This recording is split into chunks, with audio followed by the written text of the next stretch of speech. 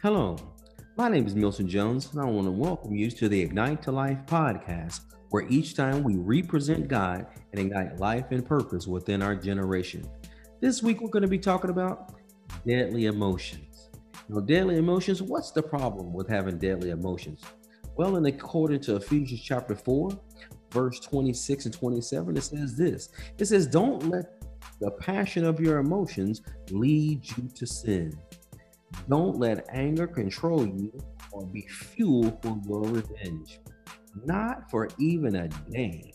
Don't give the slanderous accuser, the devil, an opportunity to manipulate you. So when you allow yourself to get into all kind of anger and lose control and fuel for revenge, then what ends up happening is you open up the door for the adversary to come in and they try to manipulate you, to try to get you to do all kind of things that you ordinarily wouldn't do if you weren't being led by your emotions.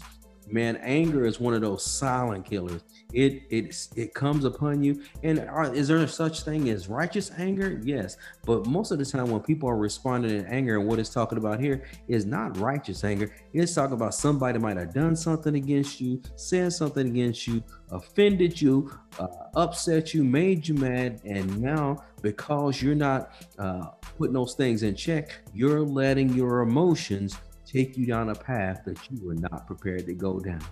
Don't give place to the adversary by giving in to your deadly emotions.